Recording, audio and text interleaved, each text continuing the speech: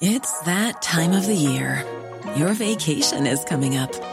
You can already hear the beach waves, feel the warm breeze, relax, and think about work.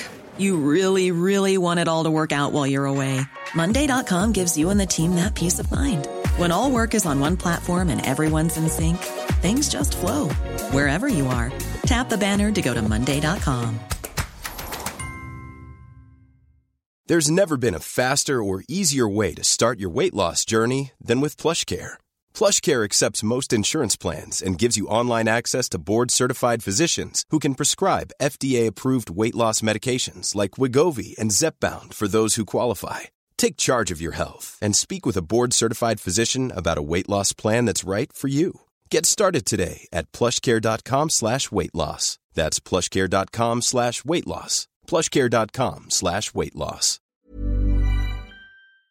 This is the Cork Today replay on C103.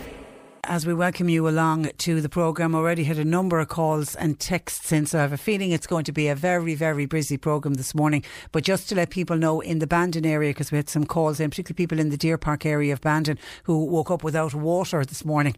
Well, I'm saying we woke to a wet morning to turn on your tap and discover there's no water. It's just dreadful. Anyway, we've contacted Irish Water on behalf of the good people in Deer Park in Bandon, and they tell us there is a burst water main and repairs are ongoing, and they're expecting to have full supplies back, but not until about 5 o'clock today, so you're going to have to bear with them on that. We've been talking all week about masses and what individual parishes and what individual priests are doing, and it's been lovely to be able to call out and name some of the priests who are really going above and beyond this year to make sure that their parishioners have a mass, and we've been only too happy to do that. And I've had a lovely text in from Phil this morning to say, having listened to you mention masses in various areas over Christmas, we would really appreciate if you mentioned the following arrangements for masses in the Boherbue Kiskane parish.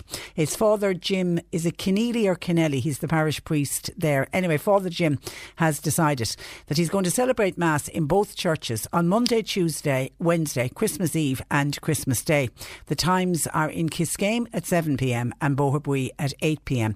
And to abide by the COVID-19 restrictions, what they've decided to do is each side of the parish has been divided into 5 areas, with each group having its own night. Mass each evening will be that area's Christmas Mass, and it's essential that people only attend the ceremony on the day that's allocated to their area. This, they say, will give everyone who wishes an opportunity to attend church at this special time of year. And details of the arrangements are on display at the church entrances, on the local notices in the Corkman. They're also on the weekly newsletter, which can be viewed on the Boherbue page in the Diocese of Kerry website. Merry Christmas. Thanking you. That's from Phil O'Sullivan. Thank you, Phil, for all of that detail. And that's a really smart idea on behalf of Father Jim Keneally, just breaking up all the different areas, making sure that everyone who wants to attend Mass at Christmas will get to attend. Well done, and happy Christmas to Father Jim as well. And I can see some texts coming in for Sean Donlan. We have a very special hour. The last hour of the programme between 12 and 1 today is a very special tribute to our own Sean Donlan, who is retiring, and we're taking the opportunity. We can't let the opportunity go without having Sean in studio for a little bit of a chat, and it's also giving the opportunity to local musicians and singers to chat with us about the impact Sean has had on their careers. And we also have a number of wonderful messages in from well-known artists as well, who just have taken time out and just want to acknowledge Sean. And I can already see some texts coming in for Sean, so thank you for those, and I will do my very, very best to get through all of them, because I have a funny feeling that it's going to be a very busy hour today between 12 and 1. And I mentioned that one of the items we're going to be doing in a couple of minutes on the programme is an envelope with money in it that was found in Dunmanway. We'll be giving you more details of that in a couple of minutes, but that's prompted a listener to say, my daughter found a wallet outside Halliford's in Mahon Point in Tralee yesterday. Now, she handed it into the assistant in Halliford Halifax. The person lost it, might not know though that it was handed in, and there was a sizable amount of money in it. So well done, you've raised a very honest daughter. And I think anyone who finds money at this time of year when things can be very tight, I think it's just fantastic when you hear about somebody handing over the money, realising this is somebody else's. Let's see if we can get it back to the owner. So if you heard of anybody in Tralee yesterday who lost a wallet Halifax in Mahon Point, please send them there. And a gorgeous email that really made me smile this morning. Thank you, Eileen, for this, who says, morning Patricia, my name is Eileen and I'd really appreciate it if you could take a minute to mention my lovely experience with Mona's Antique Jewellery Shop on Oliver Plunkett Street in Cork City. Yesterday morning I humbly went to pick up some jewellery that I was having been altered for me. Now I had a voucher to the value of €300. Problem was the voucher was dated November of 2010. It's a 10-year-old voucher. I had no expectations from Mona, but was hoping that she might honour even part of the value 10 years later. There was no discussion. She absolutely had no problem at all accepting the voucher. I was genuinely blown away by her kindness and her attention, regardless of the voucher and the date on the voucher. And after telling us all about the toughest year she's had in business, she still had a smile on her face. By the way, fabulous choice of jewellery from the affordable range now that wouldn't have been there 10 years ago. Please give Mona a mention. She's a lady, a character and great fun. I definitely will be returning and I would love to see people support this small family run business. Thanking you for your time. And that's Eileen. Isn't that a terrific story? So well done, and a big round of applause to Mona's Antique Jewellery Shop on Oliver Plunkett Street. I mean, she didn't in any way have to honour even a part, €1 of that €300. The fact that it was out of date. It's a 10-year-old voucher. That would have been sold in an era where we didn't even have the same rules and regulations about vouchers today. But you think that she didn't even question it. So well done. And again, another example of a small independent, in this case a small family run business, and the reason and the need why we should support businesses like that. Because I'm telling you, Eileen, if that had been a voucher from a large multi or an international company, you wouldn't have had a hope in hell of getting any money out of it. And understandably the company could say 10 years out of date, would you go away and sling your hook. So well done to Mona's Antique Jewellery Shop in Cork City, and thank you to Eileen for taking time to email Patricia at c103.ie. Staff at Sam's Gala store in Dunmanway are appealing to the general public to help them identify the owner of an envelope and money which was discovered in the store this week. Joining me with further details, the owner of Sam's Gala store in Dunmanway, that's Colm O'Sullivan. Good morning to you, Colm. Good morning, Patricia. How are you? I'm very well, and many happy returns. And let's see if we can make it a very happy Christmas for somebody by trying to return this envelope. OK, take me back. When was it found? Where was it found? And who found it? It was found by a member of staff, Clodagh Crowley, and it was found on Wednesday evening, right? Yeah. And if I'm completely honest, it was found within bags of crisps, close to the till. But the particular bags of crisps where they were found wouldn't be the greatest sellers. So it's because of that we can't actually isolate a day or a time that it was probably dropped in there, if you understand what I mean. If it was a regular potato, cheese and onion, you'd know it had been dropped within the last hour. You've gone back through CCTV? I have, but you see, that's the problem. That's my point, is the particular crisps within which the envelope was found are not brilliant sellers, right? Yeah. So it could have lain there for days. Could be last weekend. It could very well be. Yeah, that's a difficulty we have. Like, unfortunately, if they were found amongst better seller products, you could identify that it had only been there for a couple of hours. And it's a white envelope, is it? It's a white envelope, yes. It's a white envelope that had been folded up. This is obviously a very multi-purpose envelope because the shopping list was also on it. The money was within it. And it was all then folded up neatly and wrapped with an elastic band. Oh, bless. OK, and the shopping list is obviously, this isn't a weekly shopping list. This is somebody's Christmas present list, isn't it? It is, yeah. And to be fair, it has been on Facebook, right? There's lots of people have theories. Actually, some of them very, very smart, quite smart, which is why it led us to the point that we believe whoever owns it is possibly not a Facebook user. But there are 3 different colour biros on it. So it looks like it's a list that was made over a couple of days. Oh, bless, the story's getting worse. And then the money's in it. The only thing, Patricia, is there's one item which I didn't identify, right? Yeah. In hindsight, I think that was possibly a mistake on my part. I should have identified that one because I believe it is so unique. I'd say there aren't 3 people in Ireland would possibly even consider requesting that for Christmas.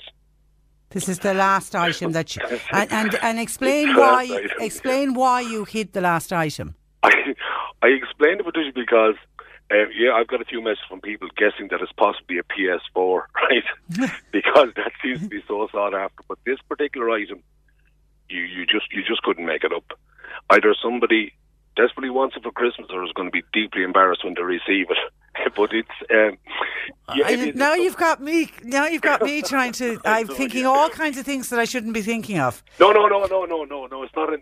No. Okay, all right. Okay. No, it's not. And nothing illegal. Oh God, no. No. Absolutely not. Is it on sale in Dunmanway? The particular, I'd say you could get one. Could you? Oh no, yes, another way of isolating it. Yes, I'd say you could. Yeah. You could. It's just not something I would ever imagine anyone would ever request for Christmas. Okay. It's just a bit bizarre. I should possibly have identified that first, because if somebody had requested, they'd say, well, my brother, my husband, somebody looked for that particular item, you know. But you're still not going to reveal?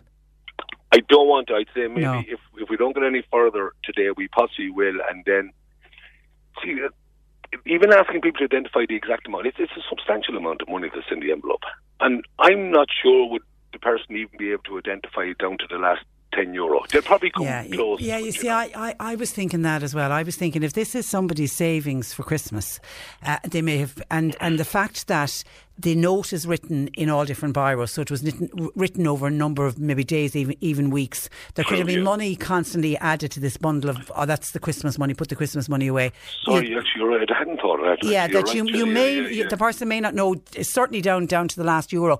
But just to let people know who haven't seen it, some of the things, like the David Attenborough book, the book about John Delaney, but the grave and the door wreaths have been crossed off. So the person obviously went to a florist shop, perhaps, supermarket? Correct, yeah. And we've spoken with the hardware shops and the local shops and that to see. But then again, you've no idea when they were purchased. I'd love to be able to identify it to a day. But the time investment in going through CCTV to try and find that was huge. It's a route we're going to have to go if we don't get a resolution within the next year. But I take your point, Jed. You'd imagine some of the stuff people would know that and could identify it had been bought. The €50 one for all voucher. Have you a post office in? Listen, geez, I should have rang you first. No, that was another suggestion somebody gave us again through Facebook, that obviously because there's a post office in store and the postmistress, so she hates that term postmistress because she's not even 40. Okay. Zoe, to be fair, she's been extremely accommodating, and she has gone back through the last, I think, 4 or 5 days. And nothing like that has come up for her that she would know all the other people were. That was a good idea. And the 350 watt bulbs, you'd sell those? I would sell those, is correct. And unfortunately, I'm fairly upset that they didn't buy those 3 €150 watt bulbs off me, because I didn't have the sale in the last week of 3 €150. And you see, they're crossed off as well. So he or she might have already bought those. Yeah. And it's lovely, neat handwriting as well. Very clear handwriting. Yes, somebody did describe it as somebody else suggested it was possibly a doctor, because it looked like their doctor's prescription writing. They couldn't understand it. I thought it was very clear writing, and I loved and I have a difficulty saying this word, the Huawei. Oh, listen, I love Huawei earbuds. The phonetic spelling in that is just phenomenal, because, to be fair, Patricia, until about a year ago, there was nobody in Ireland who could pronounce that word. Huawei. Right? Yeah. And they've literally written it down, Huawei. It's great. Phonetic. It's brilliant. It's brilliant. Yeah, it's excellent. So we're thinking an older person. That's, I think, where our thinking is at the moment. To be fair, one of my own sisters made the point to me. They said, look, Colm, anybody under 40 years of age, they do a list on their phone now. They don't carry bits of paper. That is true. And the person's looking for a mat for outside the front door. I mean, even the detail on that, a mat for outside the front door. It wouldn't be on my priority. I know. If you need a mat for outside the front door, it would be. See, what's essential to one person isn't necessarily essential to somebody else. Absolutely. The powers that be in the government would want to take that on board. And come here, who's Clodagh Crowley who handed it in?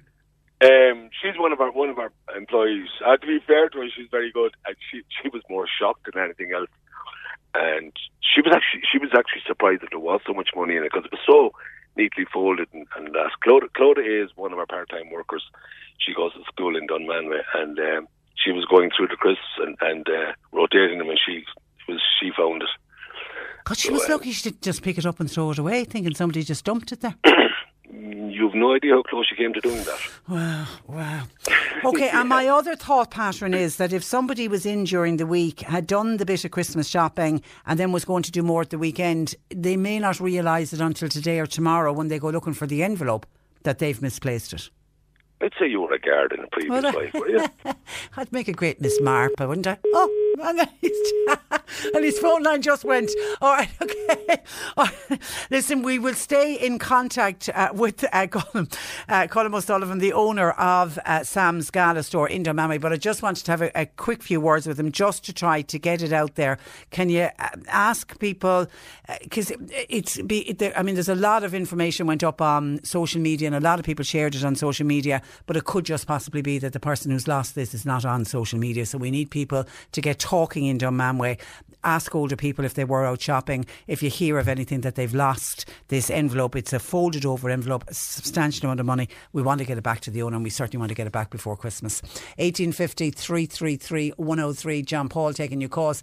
You can text or WhatsApp 0862 103 103. Cork Today on C103 with Macroom Motors, leading the way for Toyota hybrids. The place to order your 211 Toyota. See macroommotors.com.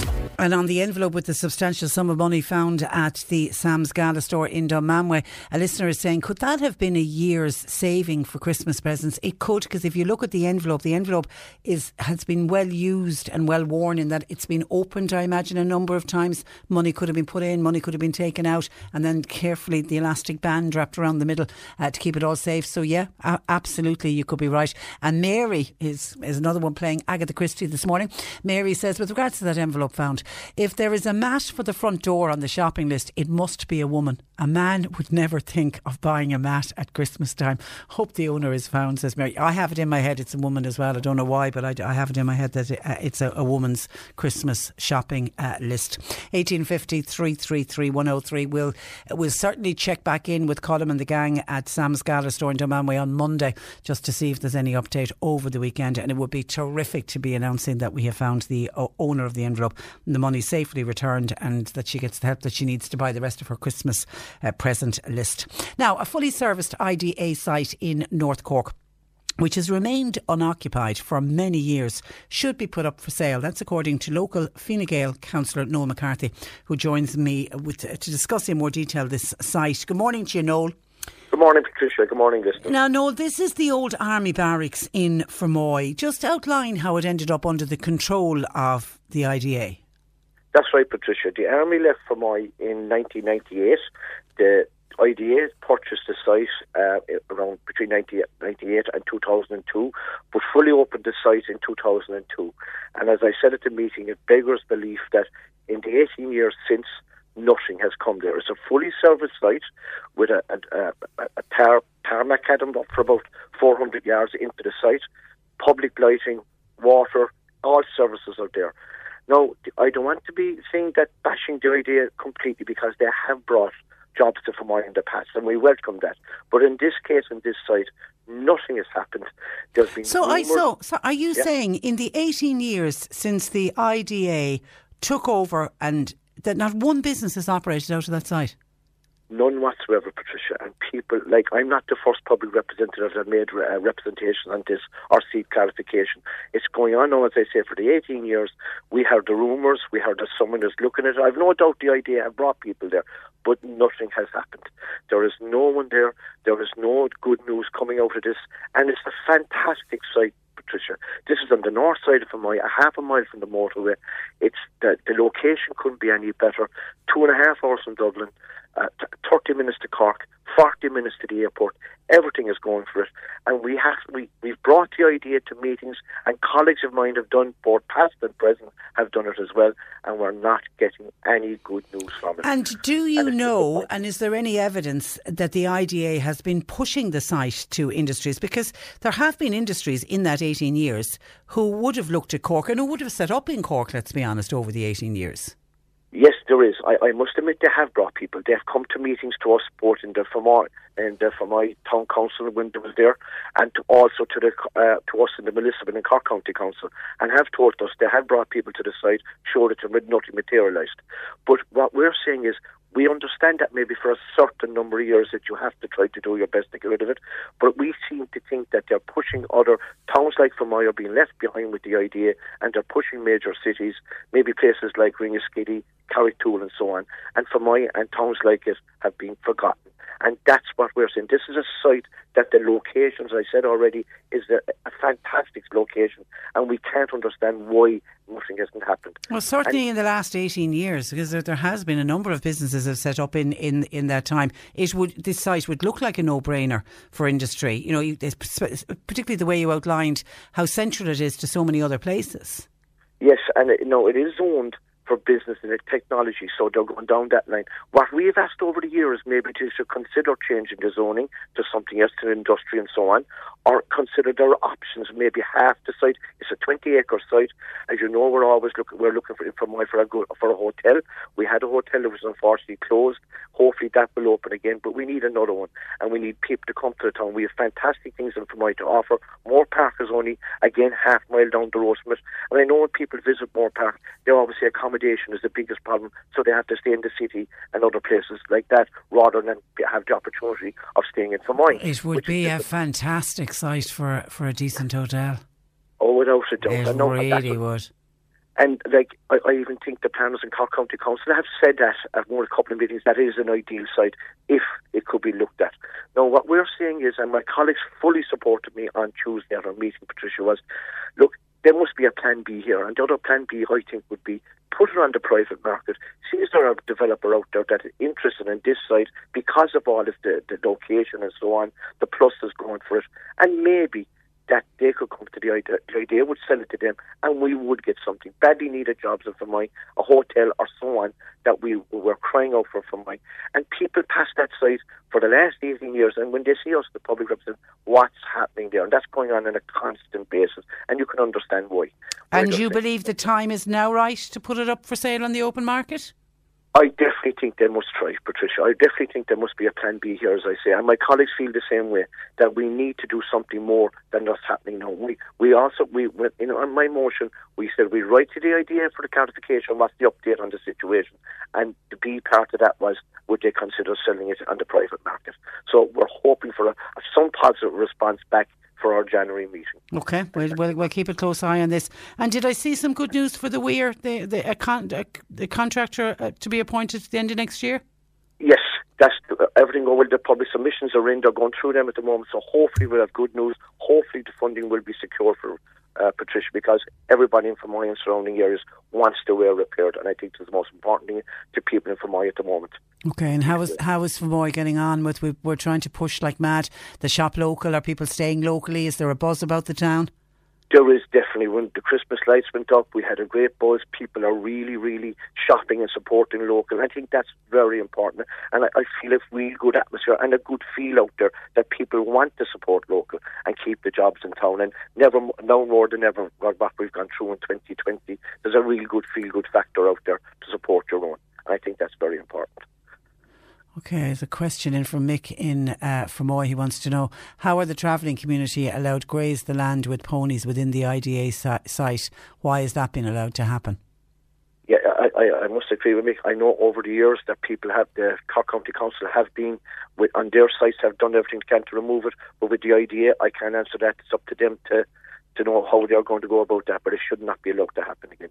Okay, and somebody else says Quinn Direct looked at the IDA site before making the decision to move to Little Island. Does anybody know what happened with Quinn Direct and why the site wasn't suitable for them? Were you aware of that? I was. That was going back a number of years ago. Again, I said maybe 10, 12, 15 years ago when Quinn Direct left for Moy. Before they left for Moy, I did. No, what I heard that time, Patricia, whether it was true or not, it wasn't big enough. So the 20 acres site wasn't big enough for them because obviously they have a big site in Little Island and there were car parking and everything. So that was the reason that time. All right, but certainly the IDA must have taken them in to look at it. And what's happening with the hotel, says the listener, that's due to be built on a site further down? Is there planning for another hotel? No. There was talks about that again. I understand where that's being looked at the moment, and the developer there is in discussions with Cork County Council about that, but nothing has materialised to the planning stage yet. Okay. Nothing whatsoever. All right, listen, have a great Christmas, Noel. And to you, Patricia, and all your listeners, and to all your staff in C103, and thank you very much. Thanks a million for joining us. Good morning to you. That is from Moy-based Fine Gael County Councillor Noel McCarthy. 1850 333 103. Claire is frustrated with the postal service at the moment. Claire by text says the post at the moment is a joke. A Christmas card posted in Mallow was postmarked in Portlaoise before then arriving in Mitchelstown. An Post are fooling themselves when they say delays have nothing to do with the closing of the postal centre, the sorting centre in Cork. Ireland being carbon neutral by 2030. Seriously? Not with this kind of carry on, says Claire, to 0862 103 103. Cork Today on C103. With Macroom Motors, leading the way for Toyota hybrids. The place to order your 211 Toyota. See macroommotors.com. Now, a house in Cork City has been named as one of the finalists in the search for Ireland's most Christmassy home. And in order to win this coveted title, people need to vote. Robert Falvey from Blackpool joins me with all of the details. Good morning to you, Robert. Good morning, Patricia. How are you? I'm very well. Now, before we let people know how to vote, tell me a little bit about the competition. How did you enter it yourself? How were you selected? How did it all work? Yeah, basically how it worked is, I suppose about 2 weeks ago, Energy opened up the competition. They opened it up for entries from everywhere, from everyone. You just send them in your entry, and from there they, I suppose, assess or have a look, and they have to whittle it down themselves down to the last six. So there's always just 6 finalists, and then they push the 6 finalists for the week. And have they run this for many years?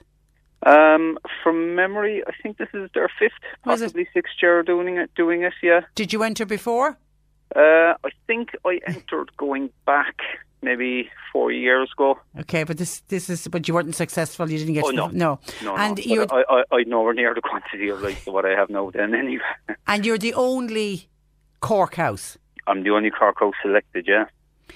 Do you know how many houses would have entered nationwide? No. But it would have run into thousands, probably, would it? Absolutely. Yeah, they did come out and say that they've never had as many applicants as they have this year. And I think that's because people have gone over the top this year because of the year that's in it. Of course, yeah. I think everyone just wants to make it that bit, special. I mean, it's already that time of year, but considering everything that's after going on, everyone just wants a little bit of lightness. Yeah, and your house is certainly giving it to people this year. Now, describe your house and the type of Christmas displays that you have this year. Well, to describe it is probably very difficult. Yeah, it's a little bit difficult for me. I mean, I've the whole house done. Like, most of my house is probably covered more specifically with lights, but then when you come into the garden, that's when I start making stuff. So I've made a snowman. I've 2 reindeer this year. I have the sleigh, so I made a full-size sleigh. I made it kind of big enough so that kids can go into it. We take pictures of them if we wanted to. And then I have the big Christmas tree in the front garden, which this year I had to replace the one that I had for the last number of years. And when I was replacing it, I said, sure, look, I might as well go a little bit higher with it this year. So I think it's about 2 metres higher than what the last one was. I think it's somewhere in the region of 5 metres high. Wow. How long have you been putting up a Christmas display in your garden? Realistically, about 13 years. And you just add to it every year? Yeah, my daughter was born in September 13 years ago, and so we had just moved into our house, and Christmas came, bought a little inflatable put her outside the door, said, she'll get a little kick out of that, put a set of rope lights around the front door, and that was it. That was our lot. The inflatable lasted 2 weeks and then that died. So, as they do, once they get wet. So yeah, the following year we got a few icicle lights, and the following year we got a few more, and then we got a few more rope lights, and it just kept going and going and going and going, and I think I've probably topped out this year, even though I've already a lot more lights for next year already. So it almost becomes a bit of a passion, doesn't it? Yeah, you know what? It's like I started doing it. I only ever done it just for the kids. That's my motivation, is for them. So I have 4 kids, and the age range goes from 13 for Sarah down to Olivia, who's 10, down to Kellen, who's 7, down to Amelia, who's 5. So I'm at all stages of the Christmas, every Christmas. Yeah. So the younger ones, they all love it. I mean, I even threatened January. I'm all over the place with times and dates, but January, when I was taking down the stuff this year, I said to Olivia, who's 10, I said, no, I think when I'm putting these up next year or at Christmas, I'm only going to put up maybe half the lights, because it takes so long and it was busy, and I got murdered. I got absolutely murdered. You can forget that one, Dad. You can. Yeah. When do you start to put it up? Typically, I would start the October weekend. And practically do a bit every day for between then and Christmas, is it? Well, no, it's not quite every day. So I think the October weekend was probably in around October 24th this year. So I would have had a Saturday, a Sunday and a Monday at it. And then I'm kind of in between Saturdays and Sundays working at it. Like I worked it out about 2 weeks ago. Probably takes me 13, 14 full days. Yeah, it's incredible, the amount of work. And then the taking down of it.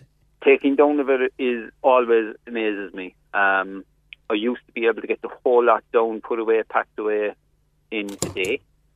But it's probably really about a day and a half, maybe 2 days max. Wow. And are you very careful in how you put items away so that they will be there for next year? Yeah, exactly. Like it goes up in order, and it comes down in order. Well done. Exactly as I put it up, I take it down, and everything then gets stored out the back. I had to build a shed to try and manage all of them. A Christmas shed. Yeah, the Christmas lights have their own shed, and then I've more up in an attic, and it's absolutely everywhere. The big burning question, and by the way, listeners, I was going to ask it. I can see questions coming in already. What's the electricity bill like? Do you know, no, it's not too bad, and that's being perfectly honest with you. If I go back maybe 4 years ago when I had less lights, it was astronomical because they were all rope lights. But over the last couple of years, just by pure necessity, because the rope lights, they all have a lifespan and they'll all die, they'll burn out, they're no more good to you. So everything that I've been putting up, really, I'd say for about the last 4 years, they're all LEDs, and they're all low wattage LEDs. So whilst there is always a spike, then it's not massive. It isn't massive. Well, that's massive. Good to hear. That certainly is good to hear. Like if you go back 4 years ago, I think we probably would have been looking at, in addition, outside of your own house power, it probably would have cost something around $350 to $400. Wow. I think people would be surprised by that. But you are right, the LEDs, they don't cost as much. Now, I went on yesterday onto the website and I voted for you, by the way. It's very easy to do the voting. The video clip of your house done from a drone, did you do that or did Energia do that? No, Energia. So Energia contracted a company, basically, who went around and done all the photography, videography, and sent up the drone to do all of that. So it was Energia's guy, I suppose, really is the way you'd put it, came down to us, which he came down last Wednesday, a week ago. And it was torrential rain all day Wednesday, complete lashing out of the heavens. And I got a phone call from herself. He was due to come around 5:30, so I got a phone call from herself, and she said, listen, I got the phone call around 4 o'clock. She said, you might want to come home. I said, right, okay, has he turned up early, or what's going on? She said, no, the rain's after knocking out over half the lights. I said, right, okay, so... Murphy's Law. Yeah, I'm only working in town, I'm only working in Kerrytool, so I shot straight home. Right, okay, it was still torrential, so trying to get at electrics in the rain to try and figure out what the problem is was a complete another nightmare. From the time I got home, I eventually got all the lights working about 8:30, and he turned up, I'd say, within 5 minutes of me getting everything back. Listen, you deserve to win this. On that story alone, you deserve to win. You really do.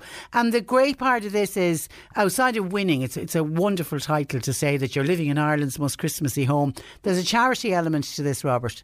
Yes, absolutely, which is the most important element from our side of it, because we always do the hope. That's the hope. But an opportunity to actually win for a fantastic charity is that's huge, and this year they've doubled all the prizes, so it's a possibility of winning anything up to 6,000. Second place is 4,000, and third place is 2,000. So even if you came in third, you're still going to get 2,000 towards your chosen charity. And your chosen charity is? Oh, my chosen charity is the Levana Centre. The wonderful Levana Centre. Yeah. There. And do you know the way some of the Christmas houses have a collection box? Do you do that? No. You don't. I never done it. Yeah. Just, look, there's their own set of complications with having a donation box. Oh, listen. I think people living out in very rural areas, I think, have it much easier when they start to do the donations. But It can be very hard when you're in a built-up area. Exactly. And I'm not saying that what could go wrong, but there are a lot of complications with it. I agree with you on that. But here's a great way that you can raise money for charity out of your Christmas display. Do you know how you're doing in the competition? I don't, to be honest. They don't tell us anything about the votes. We know absolutely nothing. We're in the dark, so I don't know. Are we middle of the table? Are we bottom of the table? Are we top of the table? We've absolutely no way of knowing. So I'm just trying to push as much as I possibly can. And it's a text vote. It's a text vote. You text to 51155. Yep. And you text House 4, because that's what Roberts is. It's House 4. But if people want to see it, go on to the Energia.ie, isn't it? Or Energia.ie /IMCH. Yeah, or Ireland's most Christmassy home. Yeah, and I would suggest doing it just, if nothing else, but just to see Robert's house, because it's stunning. It really is gorgeous. Okay, when will you know where you are in the competition? So the voting closes at 12 o'clock on Sunday night, and they are announcing on Monday morning the winner. So we're not sure what time that's going to happen. So hopefully it'll happen after the kids drop, and we're just sitting in the kitchen, just looking at the phone, going, right, okay, they still haven't put it up. Okay, and Martha wants to know, where in Blackpool is Robert's house? Okay, so it's done by the Commons Bar. So if you were coming from Mallow side, and you pass the Commons Bar on your left, I'm just a couple of houses up on the left. And if you were coming then from town out, you would pass McDonald's, heading for the Commons Bar, and I'm just there on the right. And you can't miss it. No, you'll see the tree. If you saw nothing else, you would definitely see the tree. And how long do you leave the display up for after Christmas? We keep it going right up until the 6th. Oh, do you? Okay. First, yeah, all right. Women's Christmas. Okay. Well, it's gorgeous. And at that time, then we'll turn off the lights, but it might take me a week or two to take them down. Listen, we wish you the best of luck. We'll check in with you on Monday to see how you go in the competition. But we are encouraging people. 51155. That's the text number, and it's House 4 is what you need to text. Good luck with it, Robert, and thanks a million for joining us. Thanks a million for Good morning to you. Thank you. Bye-bye. That is Robert Falvey, who hopefully will be living in Ireland's most Christmassy home for 2020. 1850 333 103. Our lines are open. John Paul taking your calls. You can text or WhatsApp 0862 103 103. Cork Today on C103. With Macroom Motors, leading the way for Toyota hybrids. The place to order your 211 Toyota. See macroommotors.com. Mother's Day is around the corner. Find the perfect gift for the mom in your life with a stunning piece of jewelry from Blue Nile. From timeless pearls to dazzling gemstones, Blue Nile has something she'll adore. Need it fast? Most items can ship overnight. Plus, enjoy guaranteed free shipping and returns. Don't miss our special Mother's Day deals. Save big on the season's most beautiful trends. For a limited time, get up to 50% off by going to BlueNile.com. That's BlueNile.com. Hey, it's Danny Pellegrino from Everything Iconic. Ready to upgrade your style game without blowing your budget? Check out Quince. They've got all the good stuff, shirts and polos, activewear, and fine leather goods, all at 50 to 80% less than other high-end brands. And the best part? They're all about safe, ethical, and responsible manufacturing. Get that luxury vibe without the luxury price tag. Hit up quince.com/upgrade for free shipping and 365-day returns on your next order. That's quince.com/upgrade.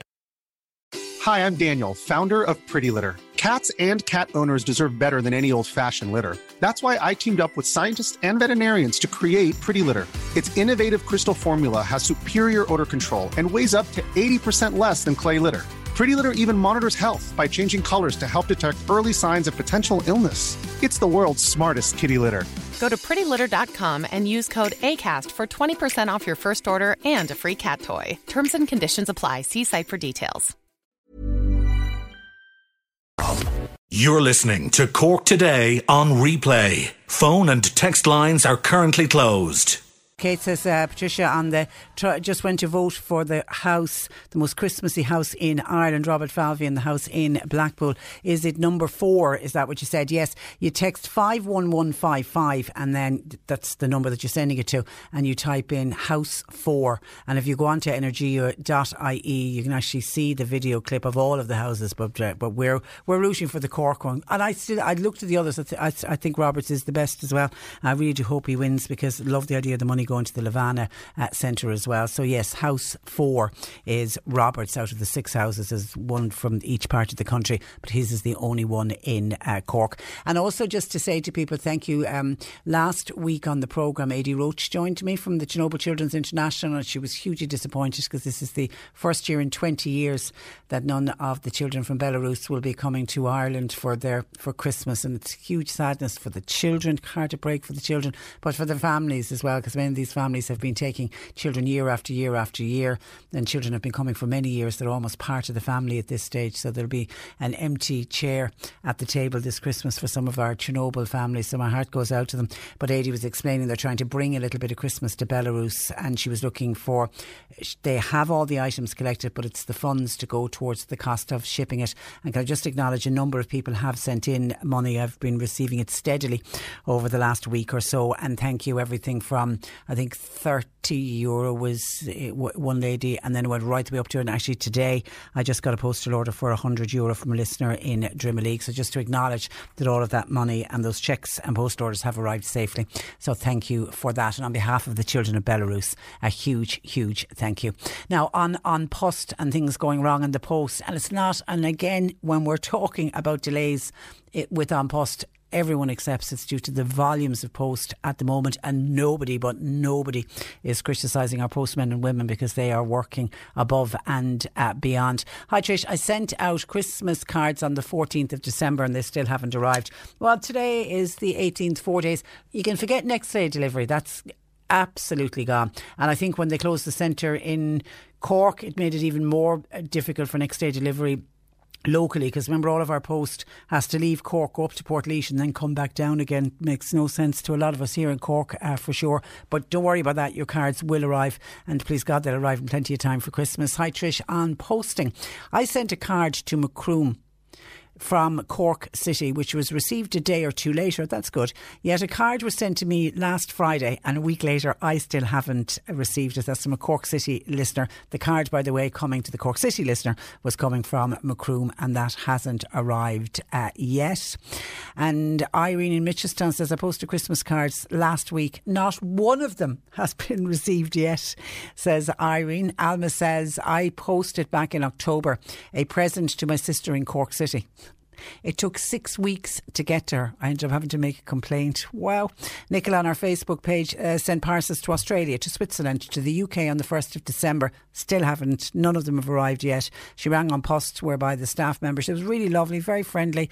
And I said, they haven't got them yet. And Nicola said, I said to them, if they haven't got them by the end of January, I'm expecting on Post to do something about refunding the postage, because the postage was expensive and it is not cheap, particularly to send to Australia. Even to the UK. I sent some packages to the UK this year. I couldn't get over how expensive some of the packages were. One of mine actually still hasn't arrived. The other ones have, but I'm still waiting on one to arrive. And Nina, who is in Germany, through our Facebook page, says from Germany, she sent parcels from Germany. They arrived in Ireland in 2 days. She was obviously tracking them, and she could see that they arrived at a depot in Dublin. It then took 5 weeks to be delivered from Dublin to Cork. A parcel sent from the UK arrived in Dublin in less than 24 hours. It took 3 weeks to make the journey from Dublin to Cork. Parcel from Hungary arrived in Dublin within 6 days. It took 3.5 weeks. Still, by the way, says Nina, hasn't been received yet. It seems to be only the postal service in Ireland that seems to have an issue. The rest of Europe seem to be managing the situation okay, says Nina, who certainly is not a happy camper. And I can see there's a lot of requests coming in for Sean Donnellan. We'll be doing our special tribute to Sean Donnellan in the final hour of the programme, and I promise you I'll try to do my best to get through as many of the requests that are coming in, but just to acknowledge that they are coming in, thank you for that.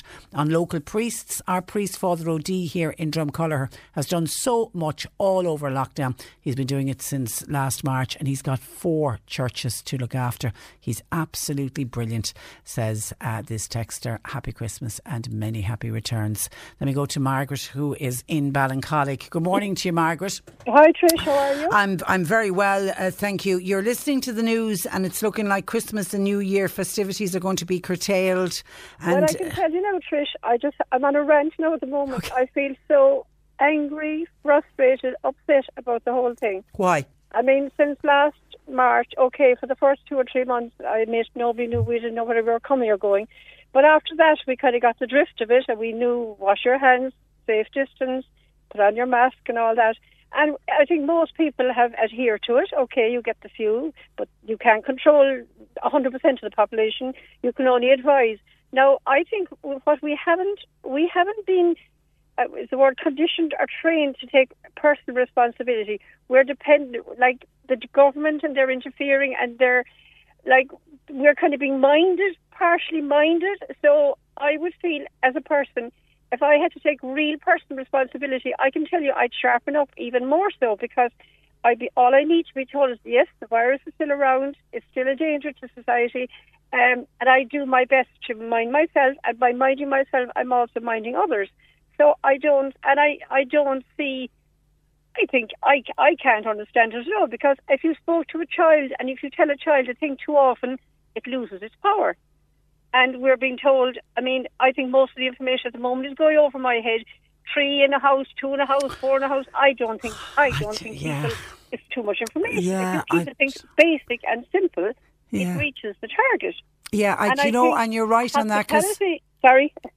You're right on that, because I know even here, like we do it nearly every day, we're doing something on COVID, and I don't know how many times I'll have to say to John Paul, can you just double check that again? Is that, are you allowed 6 people there, or are we gone back to 3?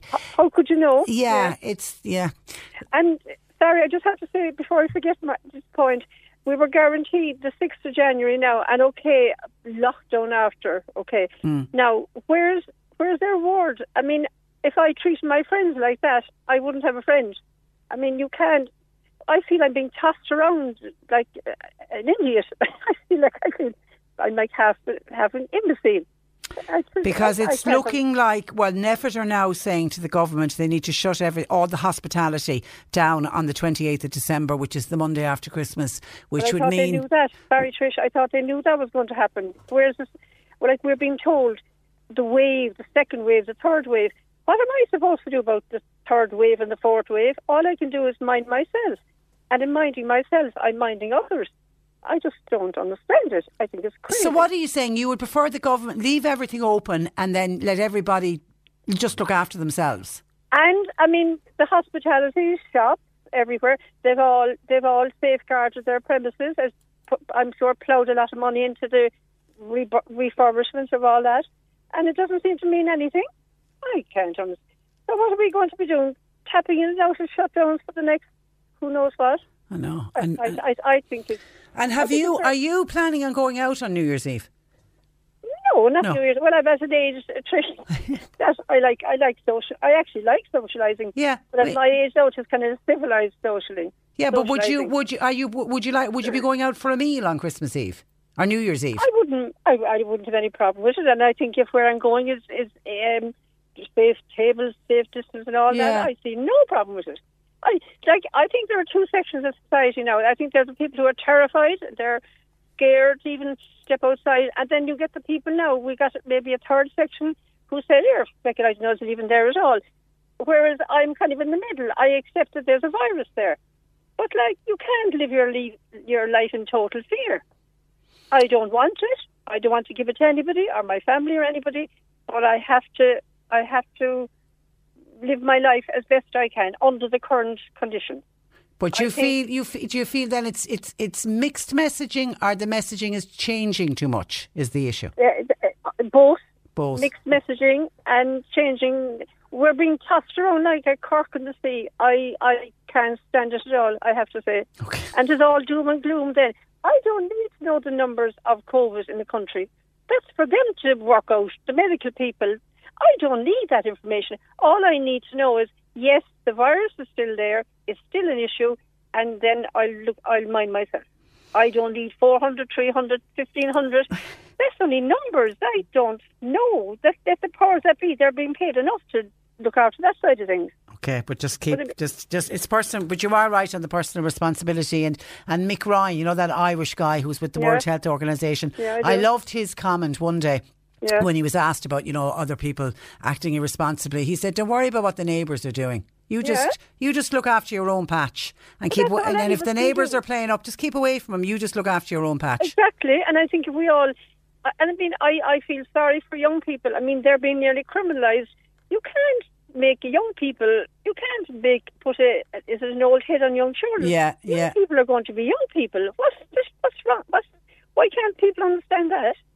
And the other thing is, one last thing, Trish, I kind of feel, if you lock up an animal or a child or anything, and then you open the door, what happens? Crazy chaos. They bolt, yeah.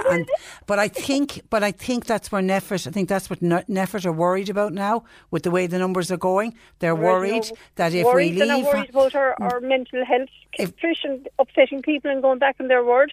I don't accept that worried at all. That's... worried. If they were worried, Trish, they'd be trying to appease people and keep a nice balance.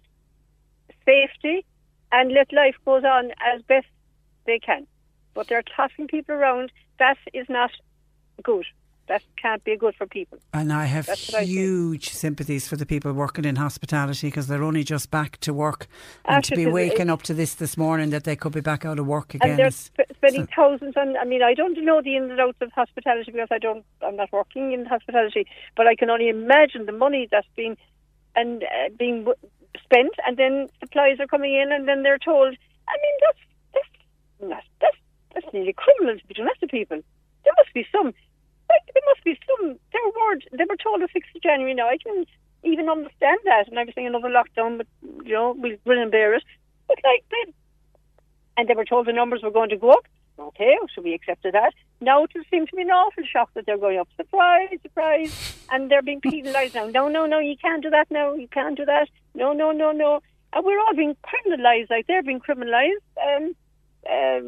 I don't know. I think it's been handled, I have to say, very badly. All right. And of course, you'll get the people then who'll say to me, "Oh, you don't care." Of course, I care. If I didn't care, I wouldn't be on the phone today. Yeah. And you're trying to look after yourself and your loved ones, and that's all you can do. All right. Yes. Listen, Margaret, have a happy Christmas. Okay, many happy returns. Stay safe. NPHET might ruin it for me. Stay. Okay. Stay. God bless. So, okay. Stay. Bye. That is Margaret in Ballincollig. John in Cove says, "I agree with Margaret in Ballincollig. Open up everything. Work on common sense. Let nature take its course," says John. Judy says, "I feel Margaret is mad. People are dying. We have to listen to the experts." Tom in Fermoy says, "I agree with Margaret.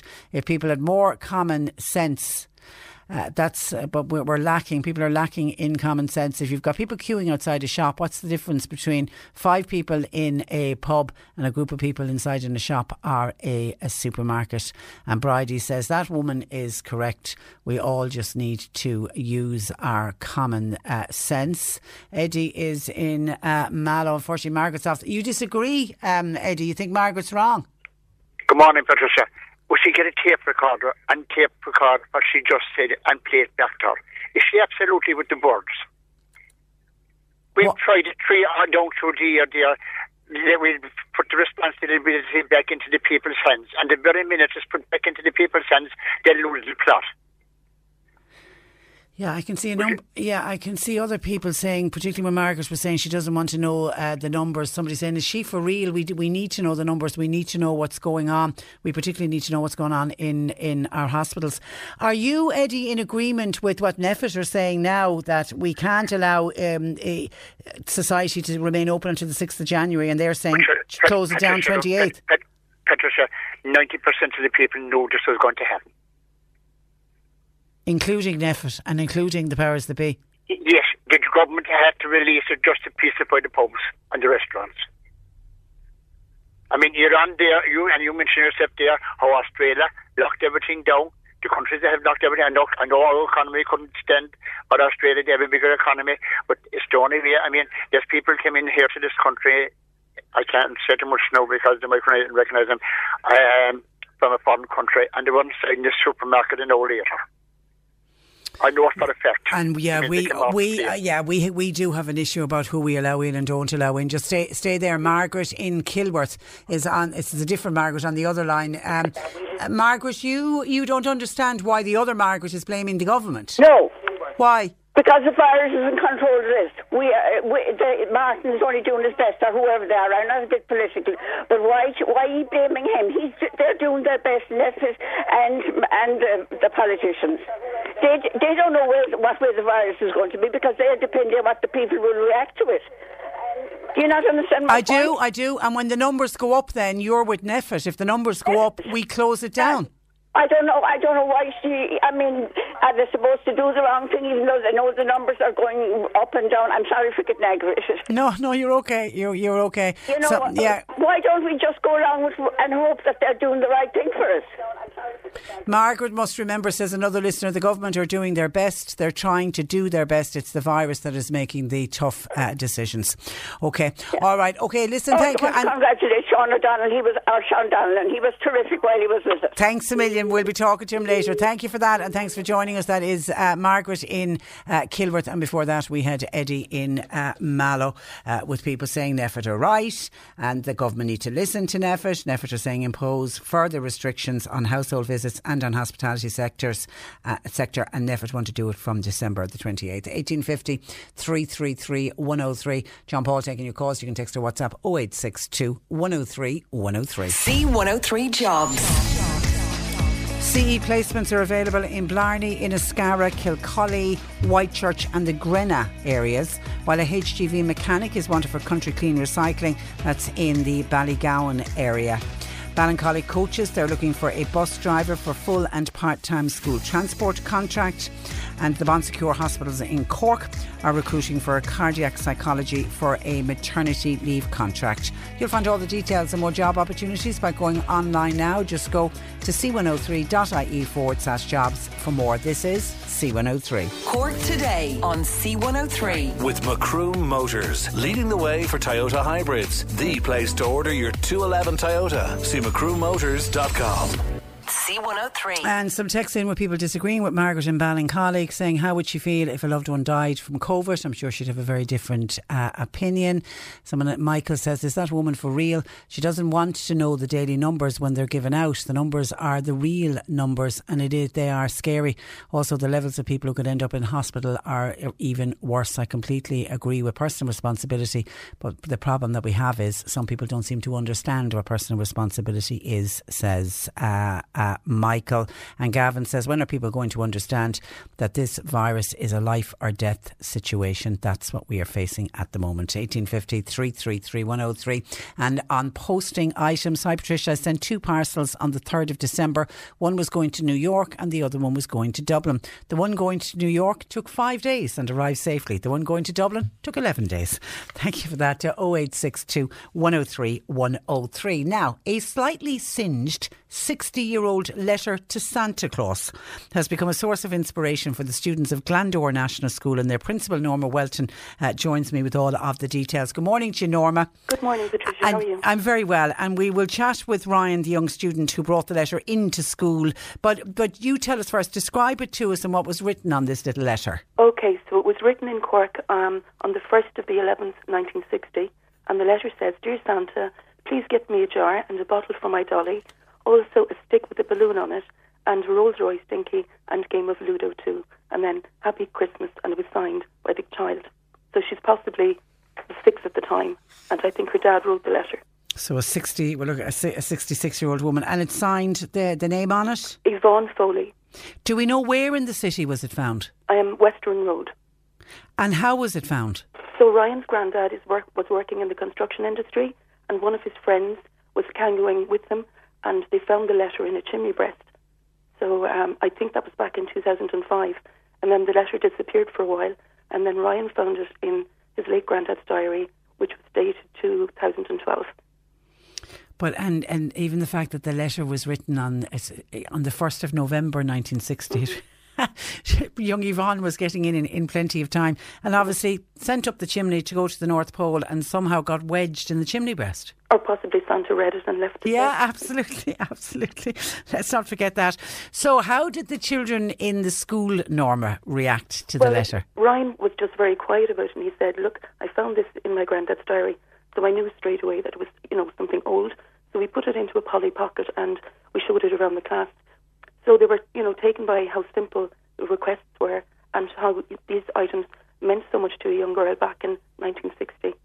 So the lessons for the day were kind of changed around, and the ones who were tech savvy, they went, locating or trying to find Yvonne, and then some of the radio stations got in touch, and the Southern Star. And have you had any luck in locating Yvonne? No, but there was an article in the Irish Examiner in 2005, and that she was located in Bray, in County Wicklow. But it's gone missing since. But the letter is still in Cork. Oh, and would Ryan's family like to get the letter back to her? Yes, I think that Gerald, the man who found the letter with Kevin, would love to give the letter back to her or her family.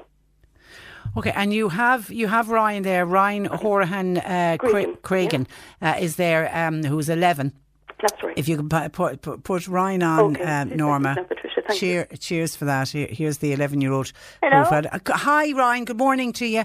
Tell us how you discovered the letter. It was in your granddad's diary. Yeah. You were just looking through the diary and you found it. Mhm. Were you surprised when you found it? Kinda. Did any of your family remember your granddad talking about it? No. And did you ever put a letter up a chimney for Santa Claus? No. And how did all your classmates react to the letter? Surprised. Were they? Okay. And you'd like to you'd like to find out who Yvonne Foley is and give the letter back to her? Yeah. Which would be a lovely thing to do. Okay, well, have a happy Christmas and well done for bringing the letter in, Ryan. You're welcome. Okay, can you put me back on to Miss Welton, Mrs. Welton? Thank you. Thank you. Okay. Man of few words. So it goes on, and we wait and see if Yvonne, and of course Yvonne Foley, more than likely, please God, was married, so Foley is no longer her name. But it would be so lovely to have this letter returned to her. Okay, so how's everybody getting on in Glandore National School? It's been a crazy year for every school. A crazy year, a different year. But so even these few weeks, we were having our plays in a minute, and they've had Secret Santa already this morning. And the whole school then are walking to Drownbeg-Stone Circle on the 21st. So... a few busy days ahead. Yeah, of course you can't do your normal plays where the parents would come in. No. So are you recording them or anything for the... Taking pictures and some records of them. Are you? Okay. All right. And then your school break is half day Tuesday, isn't Tuesday, it? half day Tuesday. Okay. Well, listen, stay safe, Norma, and stay in contact with us if you do find out who Yvonne Foley is. It'll be lovely to track her down. But thank you for joining us. Thank you very much for taking the call. And a happy Christmas to you. Bye-bye. That is Norma Whelton, who is the principal of Glandore National School, on the discovery of that letter from 60 years ago. Wouldn't it be just remarkable to track down the young lady, Yvonne Foley, as she was only 6 then, back in 1960. But it is just the simplicity of what a child in 1960 wanted for Christmas compared to what a child today would want. 1850 333 103. John Paul taking your calls. You can text or WhatsApp 0862 103 103. Cork Today on C103. With Macroom Motors, leading the way for Toyota hybrids. The place to order your 211 Toyota. See macroommotors.com. The movie review on C103 with the Cinemax Bantry. Get back to the real cinematic experience. And our movie reviewer, Mark Malone, is in studio. Good morning to you, Mark. Hi, Patricia. And you're very welcome. Okay, 2 movies to review. One is Tenet, and then we have some Christmas movies when you've got a part 1 and a part 2 of a Christmas movie. But we start with a trailer for Tenet. To do what I do, I need some idea of the threat we face. We're trying to prevent World War III.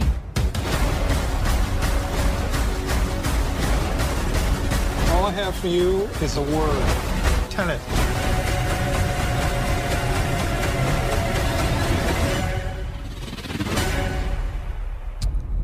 Trying to prevent World War III. We're looking at espionage here, is it? Yeah, but keep in mind this is directed by Christopher Nolan, so nothing is ever simple. Okay. You know, I mean, did you? I don't know if you've seen Interstellar. I saw Interstellar, yeah. Or there was a film called Memento, and he made Inception, of course, which were incredibly convoluted, incredibly complicated. And you always have that friend who goes, "Oh, I had no problems understanding what was going on." I know, and you're looking at it going, I can't make head nor tail of it. Exactly, yeah. And one of the things that Christopher Nolan likes to do, he obviously likes to just manipulate time. Time is a big thing in a lot of his films. You saw that with Interstellar, where they came back from space and everybody had gotten really old whilst they were still remaining quite young. In Memento, for example, the main character in the film kept, forgetting things because he had insomnia. Not insomnia, he had, what's the word? Where you just keep forgetting things constantly all the time. And every 10 minutes then he remembers where he is and what. Amnesia. Amnesia, thank you very much indeed, yes. And so there again, the construct of time, again, what happened within those 10 minutes. And he did the same with Inception as well. And so they are very, very complicated and convoluted films. So you've got to keep on your toes all the time. The good thing about this one is that even though it was criticised by a lot of critics for being complicated, actually, if anything, this is actually his most easy to understand film because, in fact, the characters explain what's going on constantly all the time. First of all, the opening, though, it kind of upset me ever so slightly. Do you remember a few years ago when some terrorists took over a theatre in Moscow?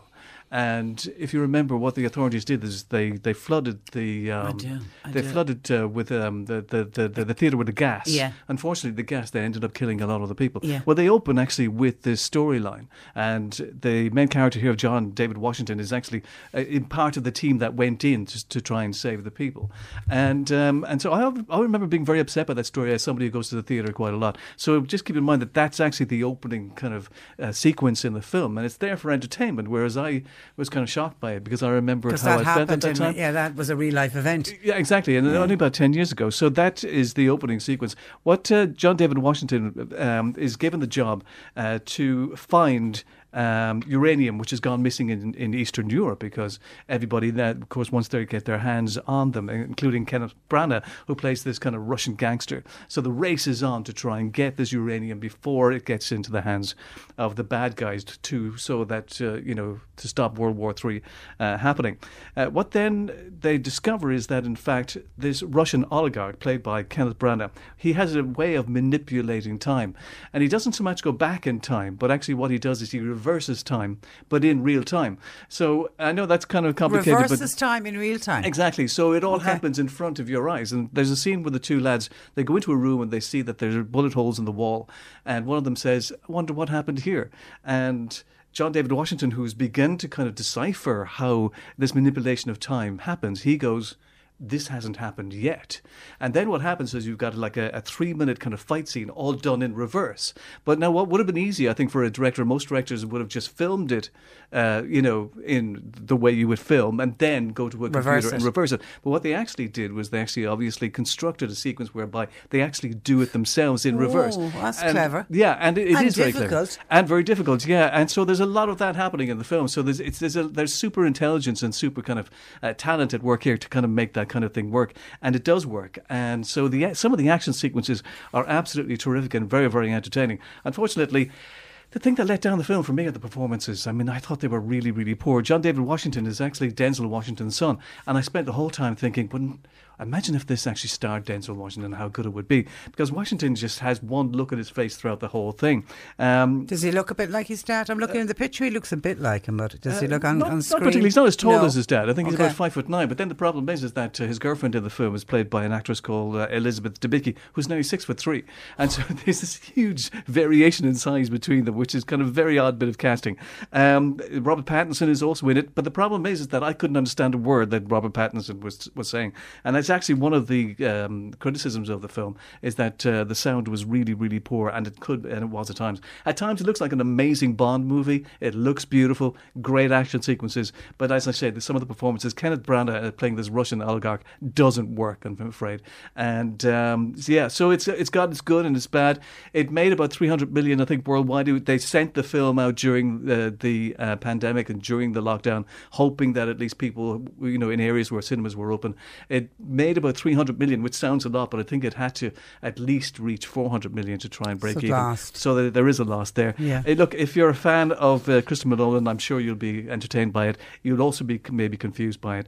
There's good and bad here. In the main, I would recommend it, though. Okay, mark it out of 10?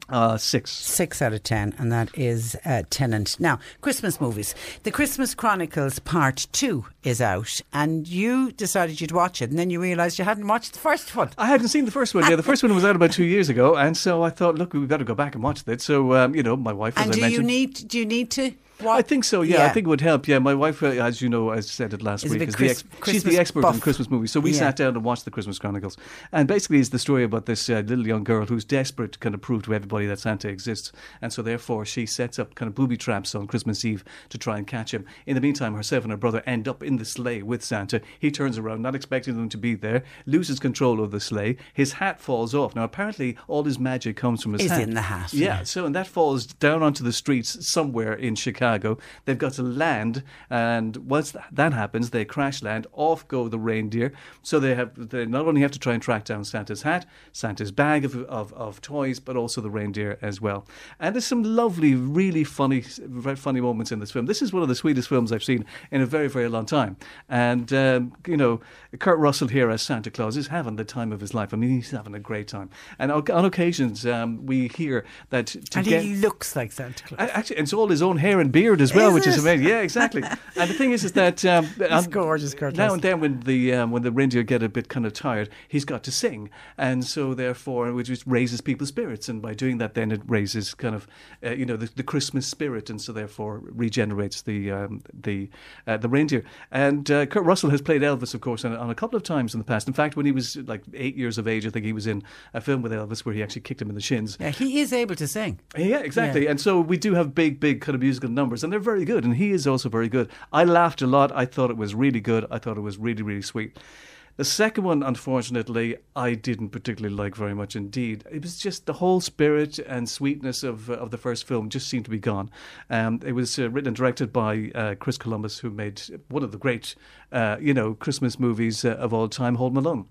I love Home Alone. It was a bit like, I don't know if you saw Back to the Future 1 and 2. Back to the Future 1, again, 1 is one of the sweetest films ever made. And 2 had a nasty little horrible edge to it. And it's the same here, you know, there is a nasty edge to it. And no need for a particular Christmas movie. Yeah, and it's kind of dark, you know what I mean? And the elves, they decided they'd CGI the elves, and the elves aren't very nice at all. In fact, they're quite aggressive, and I didn't really like that. And in this second film especially, there were a lot of kind of battles, kind of war battles, a lot of use of kind of things like bow and arrows and guns and stuff.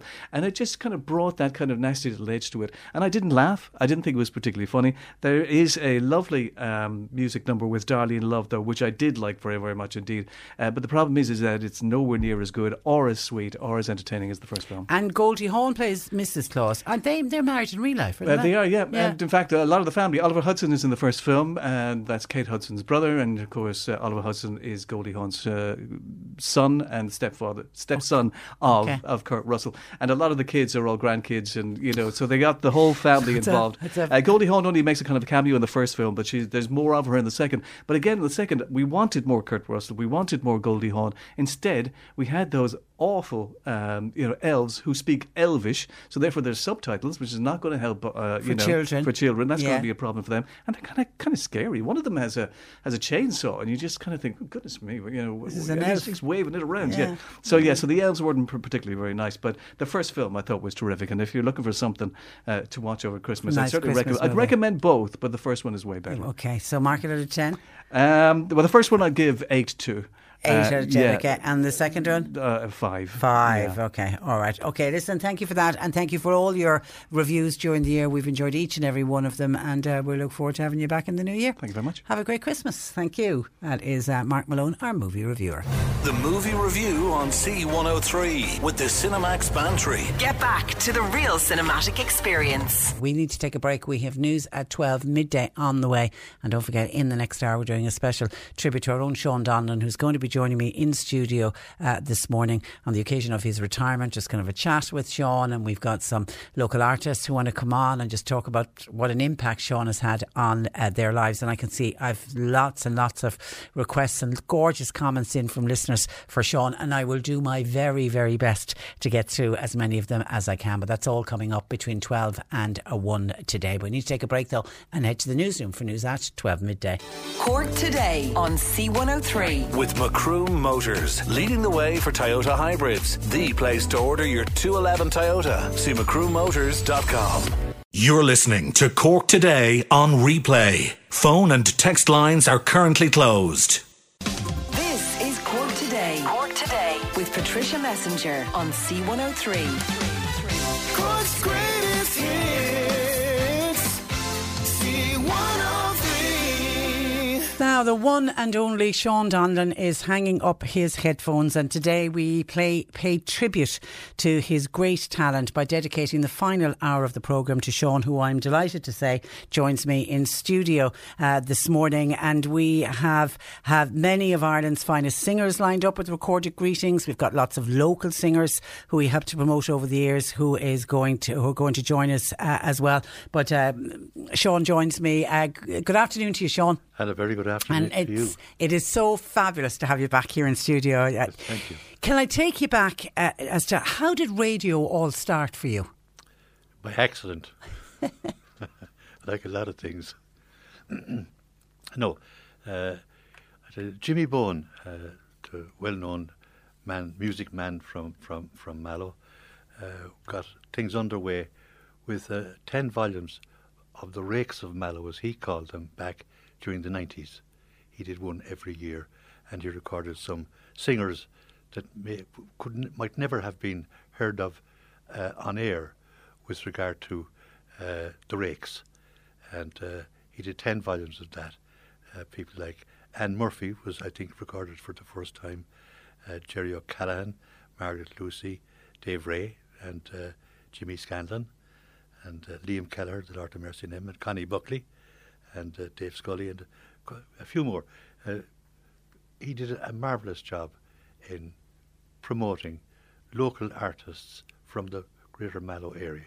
And then you got the opportunity to play those on air. And he caught up with me one time and he said, will you sing a couple of songs for us for the Rakes? And I said, I will, of course. But in fact, they were recorded inside in Studio Fiona, Brian O'Reilly's in Fermoy. So it was very professionally done. So did you grow up with music? I sort of grew up with music. More, I'd be very interested in traditional music because the couple of members, well, the leader of the great Kilfin O'Reilly band, even of today, would be his grandfather was a brother of my grandmother's. All right, so all right. You can make out what way we were related. Yeah, yeah, and of course you and I have an album in studio here with me. You performed with your own boys, your own kids. We did record it, yeah. Just there was the one track, I'd say. Can I play a little bit? You can, of course. course. Yeah, here we go. Here we go. Do you want to introduce it? You do it. I've forgotten about it. Okay, it's a track called "Back Home Again." Oh yeah. There's a storm across the valley, clouds are rolling in. The afternoon lies heavy on your shoulder. There's a truck out on the 4-lane, a mile or more away. The whining of the wheels just make it colder. Well, he's an hour away from riding on your prayers up in the sky. 10 days on the road have barely gone. There's a fire softly burning, supper's on the stove. It's that light in your eye that keeps him warm. There you go, that's you. And who else is performing on that with you, Sean? It's your sons, is it? My son Mike and Connor is in there too. And I think Aisling also, my daughter Aisling also recorded a verse or two on a couple of songs that we recorded around the same time. Yeah, so you've passed on the musical gene to them for sure. Yeah. And the love of country music, where does that all hail from? It hails from, I suppose, the way we were actually brought up, and we didn't hear enough of it on the national radio, really. Now, Ronan Collins made some difference when he came on many moons ago, and he's still going strong, thanks be to God. But it was great to be able to, and that's the kind of music that were going on in the dance halls of the era. They were all Irish, and they had to play waltzes and quick steps and a bit of this and that and the other. And they were hardly ever recorded, I think, until this happened. Yeah, and, it was marvellous to and then it promoted those people, and I have lots of those people who want to talk. Let me first of all listen. This is Louise Morrissey talking, who's recorded a piece. Sean. Hi, Sean. It's Louise Morrissey here, and I just wanted to wish you the very, very best on your retirement after 30 years on radio. You're going to be missed, and I want to say thank you for all the help and support that you gave me over the years, and all the fantastic music that you played for everybody. And it's just so much appreciated. And I wish you the very best, and God bless. Okay, that's the wonderful Louise Morrissey. Let me go to the phone lines where Paddy O'Brien, local singer-songwriter, joins us. Good afternoon, Paddy. Good afternoon, Patricia. Paddy, when did you first meet Sean? Oh my God, I met Sean many years ago, Patricia. I suppose I ran country music events, and I would, of course, have booked hotels, we'll say, for weekends, and there would be a various crew or different bands there for the weekends and so on and so forth. But Sean was always great to support me in my weekends, and indeed would have visited us home here to my late mum and dad. So from that, of course, and also, of course, from doing radio interviews with him, and indeed meeting him at a number of shows that he would have compared or maybe just socialised at. Okay, Sean, do you want to say hi to Paddy? Hello, good afternoon, Paddy. How are you? And fond memories indeed of the Sunday mornings at your mother's house, your own home. Indeed, Sean, my God, they were special indeed. And, I just want to say, Sean, how special you made our music and I suppose, testimony to your huge audience and the number of years you've been on radio. It proves that you just didn't do something right. You did it great, So I am so proud, Sean, to have you as a friend for many years. and indeed, thanks a million. And I do know also, as you know as well, Patricia, I suppose connection with your audience is vital on radio. And Sean, you did that in an amazing way because your audience were there, they were loyal, and they were there through thick and thin. And when you do 20 hours each week on radio, my God, it's a lot of work. It's a lot of putting together of stuff and so on and so forth. But equally, Sean, let's not forget that I do know, and I've heard on various occasions, that you're always there for every event locally, let it be something that was good to raise funds for some special events or whatever, but also maybe when, even down to the fact that maybe somebody might ring up very distressed because of their animal, their pet being lost or strayed or something like that. So indeed, your call out united people with their pets. Sean was always there. Was a vital part. And Paddy also, Sean's knowledge of country music. Amazing. I think Sean's knowledge of music, full stop, Patricia. Sean, of course, had an amazing ability to...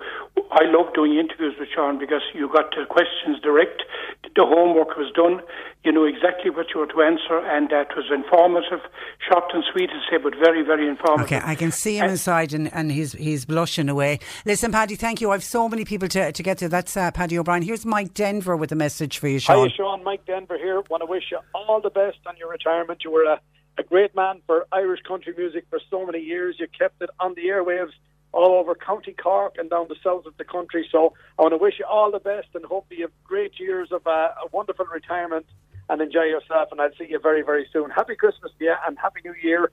And we'll see you hopefully in 2021. Thank you very, very much that's indeed. The wonderful Mike Denver. I'm going to go back to the phone lines because Peter Burke joins me, another good friend of yours. Good afternoon to you, Peter.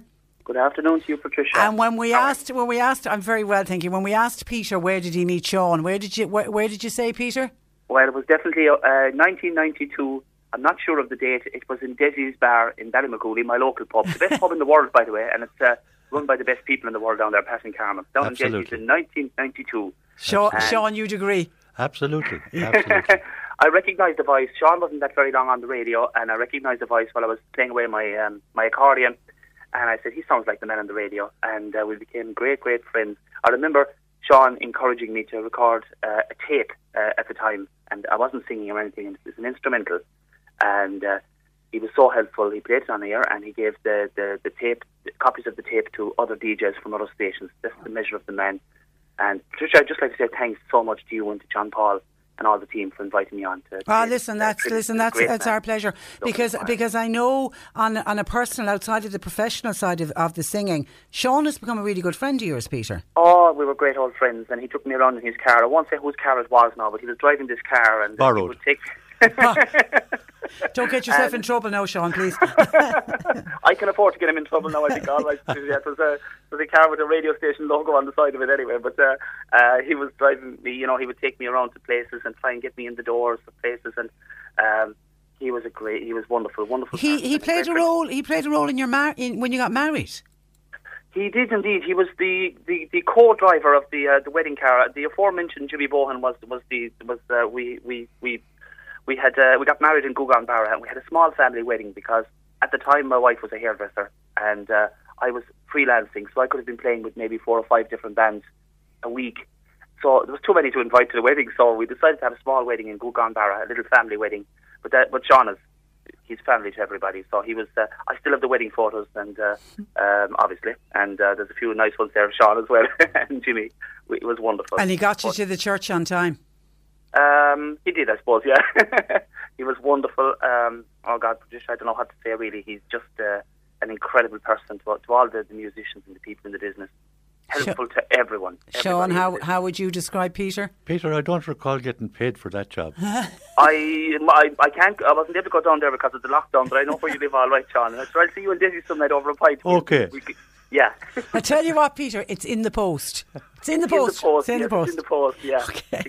Listen, good chatting to you, Peter. Thank you for Thanks, that. Patricia. Thanks, And okay. thanks indeed, and lovely to have the programme. It's a wonderful tribute to a wonderful man. I really appreciate it. Well, our pleasure having you on. The friendship will continue, Sean, that's for sure, anyway. It certainly will, Peter. Thank you. All right, God bless. God bless. Okay, we need to take our first commercial break, and then we're back after this. We're paying tribute to the wonderful Sean Donlan.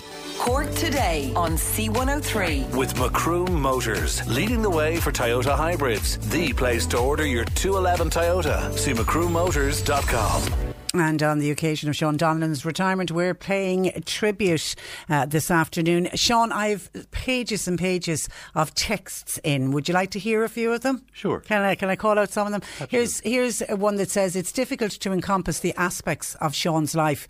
He had worked in the dairy sector and he knew the farming life and he knew rural communities well. He was a musician and then came from what was the first properly organised regional radio, apart from Radio na Gaeltacht, that had local content and it wasn't dictated by Dublin. He gave the people what they wanted, and many people wanted that very same music, which wasn't a minority interest. The March reports were also very much part of the programme, and that comes in from Tim. And I think Tim is right. People forget 30 years ago how it was a different world we lived in, and radio was dictated from Dublin, wasn't it, at the time? Absolutely, and this was the reason for localising it as much as possible. It made a big, big difference. Yeah. You know, if some lady had lost her dog or her bicycle, you wouldn't get that out on national radio. You still wouldn't today? No, you wouldn't. Yeah, no. yeah. But to be able to do that, and meant that you had upped your listenership as well, because you wouldn't know what was going to come up next. Yeah, and even Paddy O'Brien touching on it, the events that go on, the community events, the charity events. Absolutely. You went to an awful lot of those over the years. Yes, it was great to support them, and to it made a whack of it, absolute difference. It was brilliant to be able to put them on air, as it were. Yeah, yeah. Okay, back to some of the requests in. Banjo Jim says, wish Sean all the very best and a very happy retirement. Good afternoon, Patricia. Would you please pass on our best wishes to Sean for a happy retirement? Sean was a great man to champion and help promote the music and events around the area, and that's from all at the Village Arts Centre in Kilworth. Barry in Cove says, could you please pass on my sincere thanks to Sean for many happy hours of listening down through the years. Congratulations on your retirement. And Sean, thank you for all of the great music. Please wish Sean all the best, remembering himself and Angela playing in Glocka many years ago. That's from Dan. Anne says, wish Sean a happy retirement. Thanks, Sean, for all the wonderful years of being on radio in our homes and for the support to the musicians, especially my late husband, Liam Lou O'Donnell. May he rest in peace. Thank you for playing our music. Best wishes to you, Magella, and to all of the family. That's from Anne O'Donnell. Thanks very much. From Anne. Fond memories there. Hi, Patricia. I always listened to Sean, really enjoyed him. Never knew he was such a fabulous singer, says Jay. Best of luck in his retirement. You weren't playing your own songs enough. Never. Best wishes to Sean and his retirement. Thanks for promoting all the local musicians. That's from Johnny Lenihan and all of your friends at Desi's. Very good. And somebody from Tip Midwest Radio, Pat Connors, wants to wish you all the best on your retirement as well. And here's a little message to you from Declan Nerney. Hello, Sean. This is Declan Nerney calling you all the way from County Longford, and I'd just like to send my gratitude for all the great years and all the great plays and help that you gave to both myself and other artists like me too on your radio programme, and you always had great time for us each and every time we went to Mallow or the surrounding areas. And I'd like to take this opportunity to wish you all the very, very best in your retirement, and with God's help we'll meet up somewhere along the way for a Joram. So have a good one, Sean. Thank you, Declan, and God bless. That's a lovely message. Now Johnny Carroll joins me. Good afternoon to you, Johnny. Good afternoon, Patricia. How are you? I'm very well. When did you first meet our wonderful Sean Donlan? Oh, my old friend Sean. Great friend of mine for many, many years. And you know, Patricia, Sean and I go back so long, I really don't know when we met first, because Sean and I, you know, and his family go back a long, long time. I think Sean is a Roscommon man no more than myself, but Roscommon, Mayo border, Roscommon Galway there, Castlereagh, Ballymo. But Sean and his family will go back a long, long time. I'd say it's over 30 years at least. And I knew Sean's brother Frankie, the Lord of Mercy, and a very, very talented musician also. So I've been very friendly with Sean and his family for many, many years. But Sean was a great friend of mine and a great friend of all the Irish entertainers for all these years. And Patricia, all I can say is this, that no matter where you are in the world, if you rang Sean, he'd always pick up the phone and answer you. You get through to Sean that time, but there's now a gig going or whatever it was. And when I took out my first album, A Touch of Class, which was very, very successful for me, and I started doing my thing around the country, one of my biggest areas was County Cork. And I put that down to Sean. Sean started playing A Touch of Class. And, you know, Cork became my second home, Patricia, for 20, 25 or 30 years. And I really mean this sincerely. It was due to Sean Donlan, as all the plays he gave me. It made me so popular in the area that I made a living there for so many, many years. And Sean, I'll always appreciate that, and thank you from the bottom of my heart for being such a help to me down them years. More than You're welcome. a great guy, and you know, as I said before, Patricia, I mean, Sean was Sean was the housewife's choice. There was a program on BBC television many years ago, or on BBC radio at the time, so it was called Housewife's Choice, and a fella called Huey Green or somebody produced it. But Sean was definitely the housewife's choice around the country, because all the housewives would tune into Sean every evening. Because I went to the States many times, and I have friends out there, the Murphys, who live in Florida, and each time myself and my wife go out there, we'd walk into Murphys at 3 o'clock in the afternoon, who'd be on with Sean Donlan on 103, and I'd ring up Sean from wherever it was in Florida. Say, Sean, how are you doing? How are you, Johnny? I'm in Florida listening to you. He'd laugh. I couldn't imagine the studio put from the pipe there, but a great guy. And, you know, he did so much for the Irish music scene, and as a lot of the other people have said there, like, he was a great guy.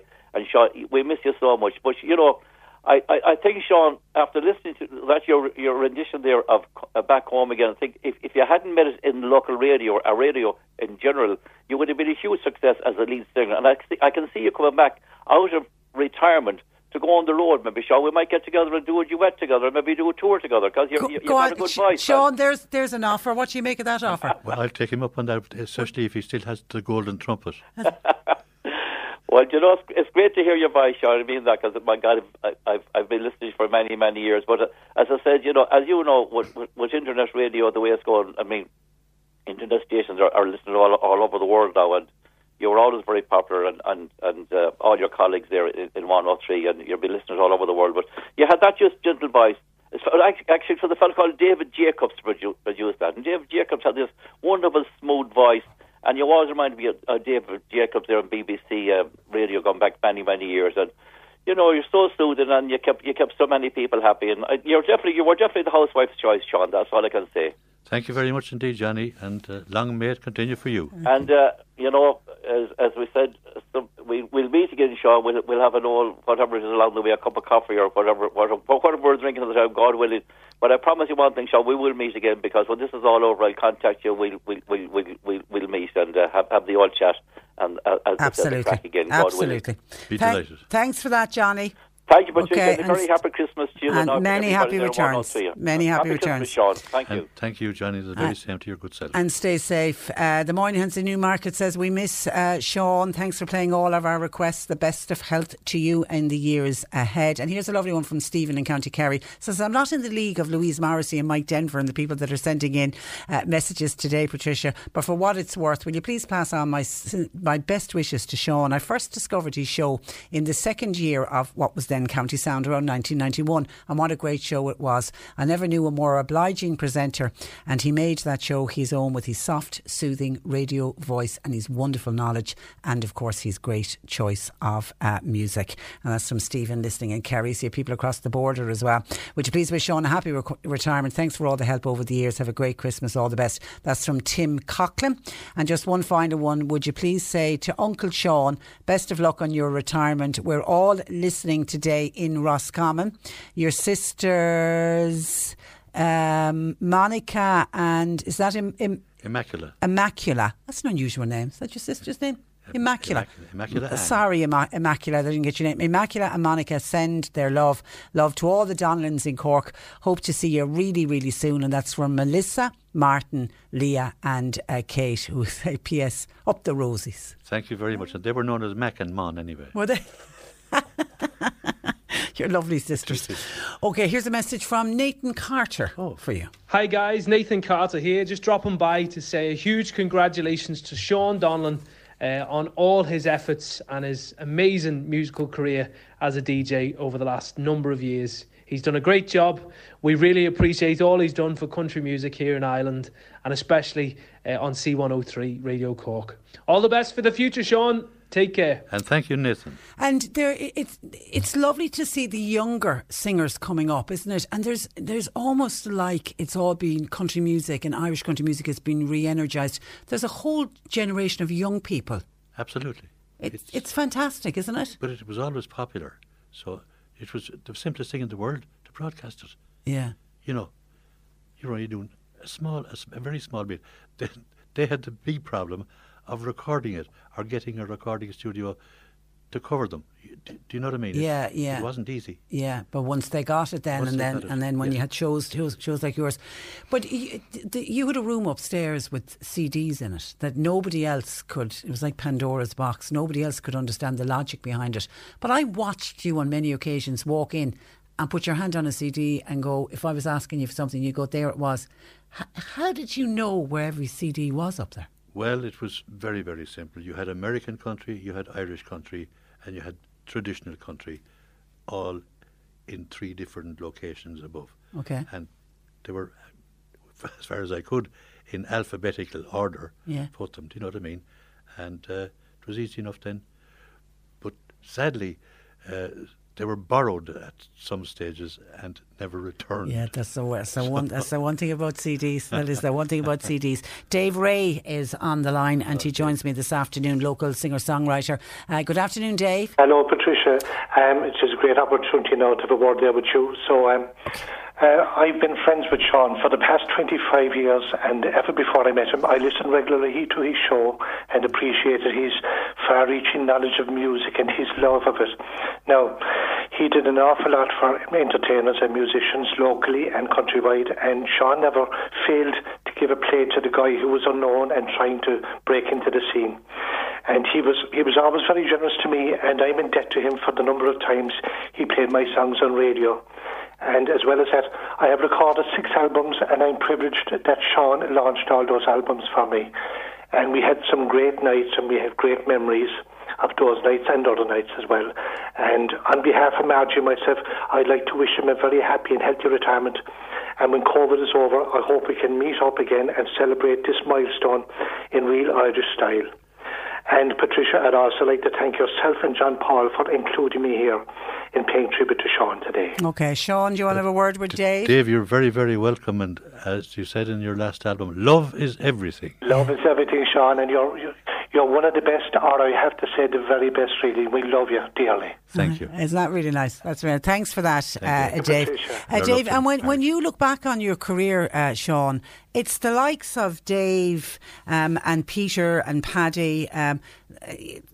It's those local artists are the ones that mean the most to you. Absolutely. Isn't it? Yeah. They're the people playing locally. And, it's grand to be playing Frank Sinatra and Bing Crosby. That's fine.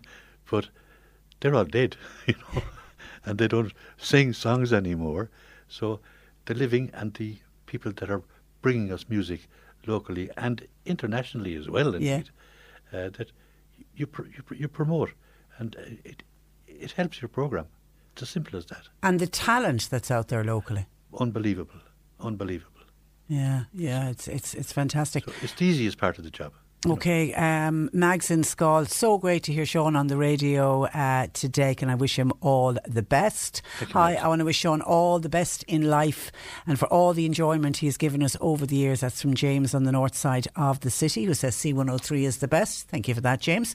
Hi, Patricia. Wish Sean all the best in his retirement. Thank him for all the songs and the requests he played for me when he was on the radio. That is from Tim Joe Hurley in Butlerstown in North Bandon. as opposed to South Bandon.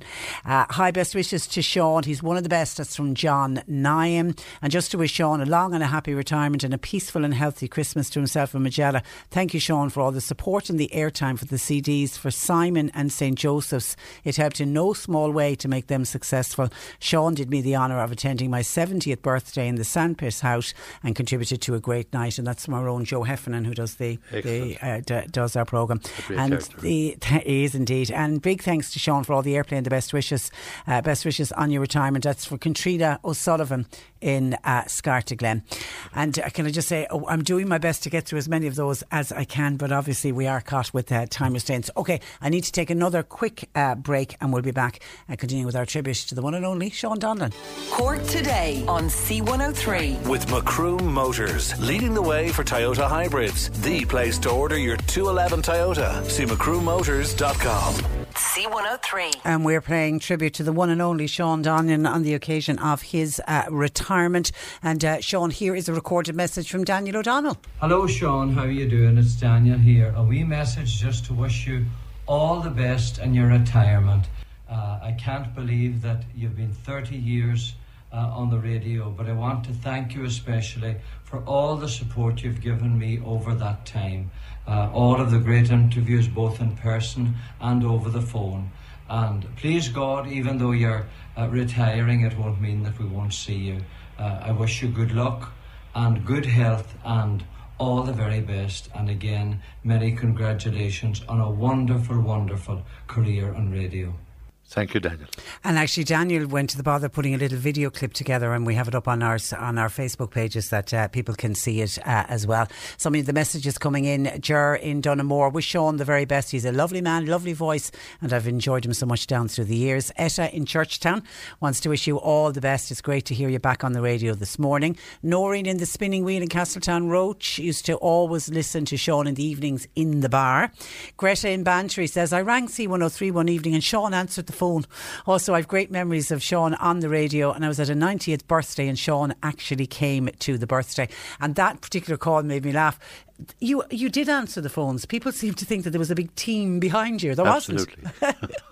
You did have people answering the phones, but there was a section of if the phones got very busy, you picked up the phones. Give them a hand out. You did. Kathleen in the city wants to wish you all the best. Crookstown Village. Sean opened our show 25 years ago. He went along to open. He doesn't even remember that. That was 25 years ago. Where was that? Crookstown Village. Oh. They had a local show.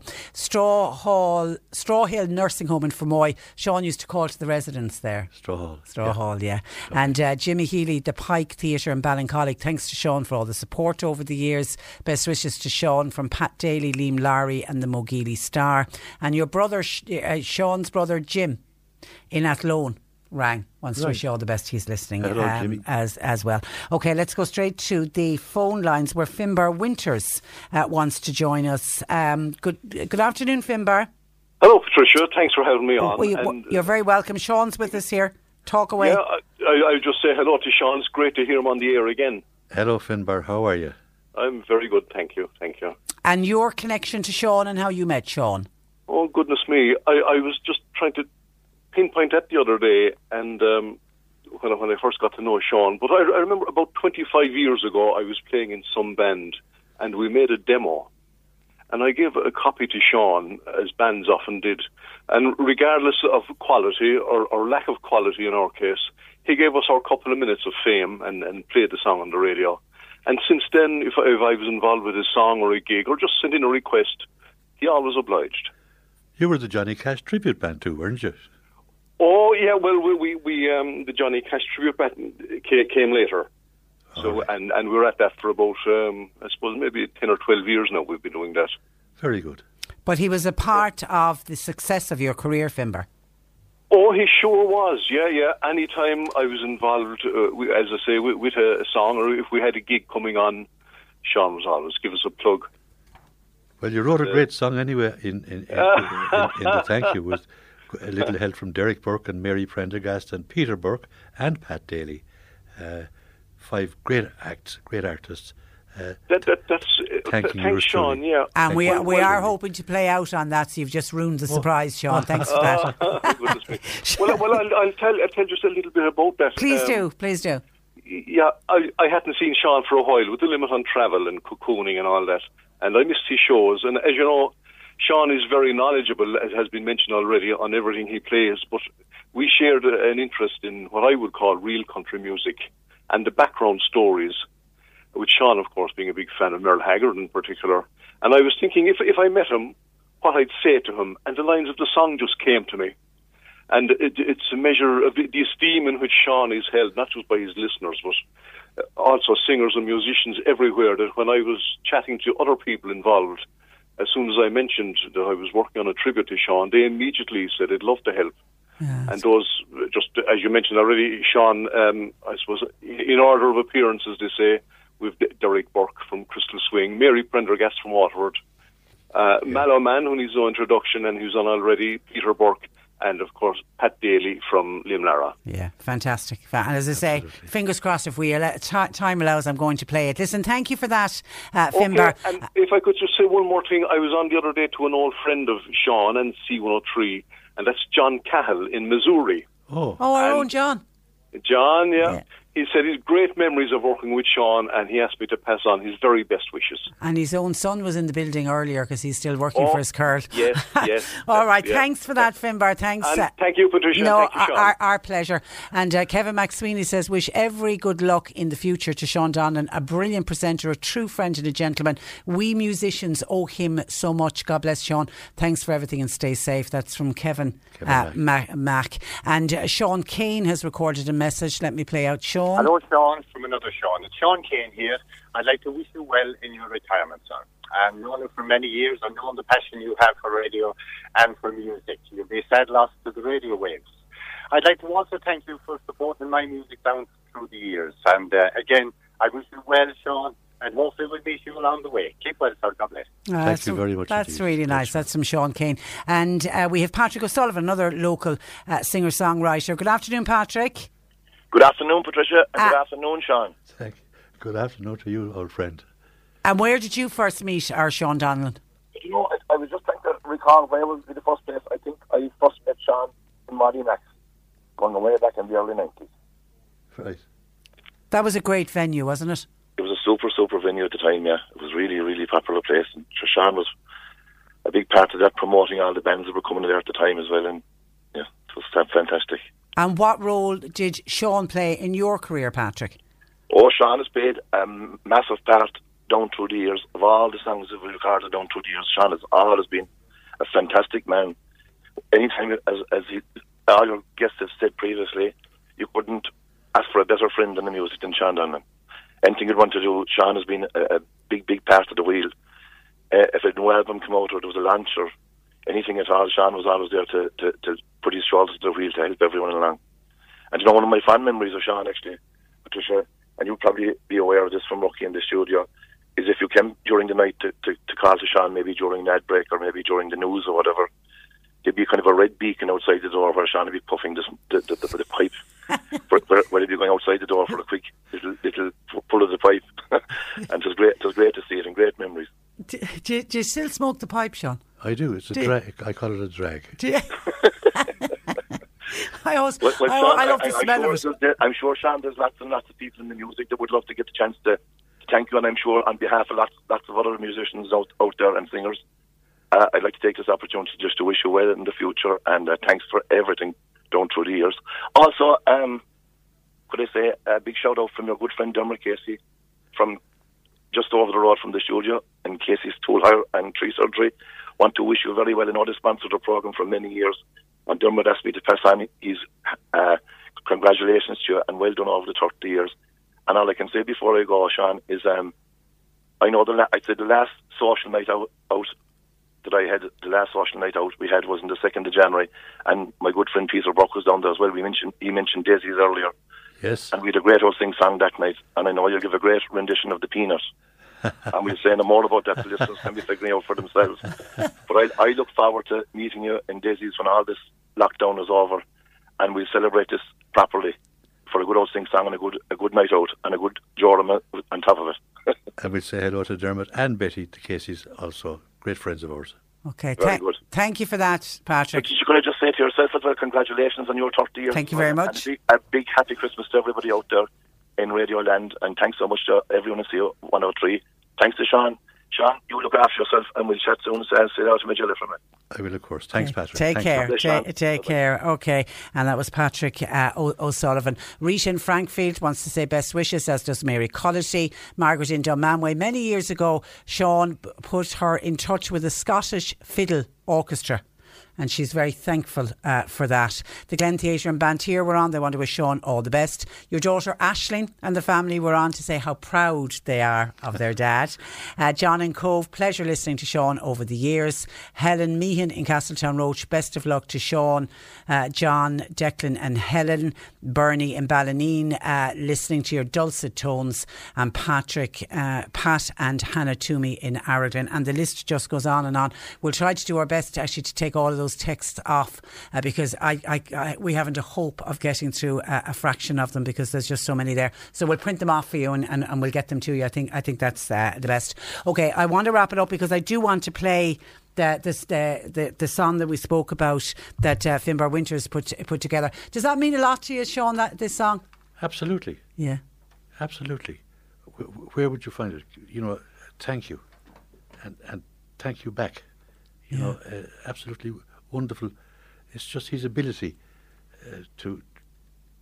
Well, then again, of course, he's got great friends in apart from Finbar himself, a great writer, Mary Prendergast, Derek Burke, and Peter Burke, and Pat Daly.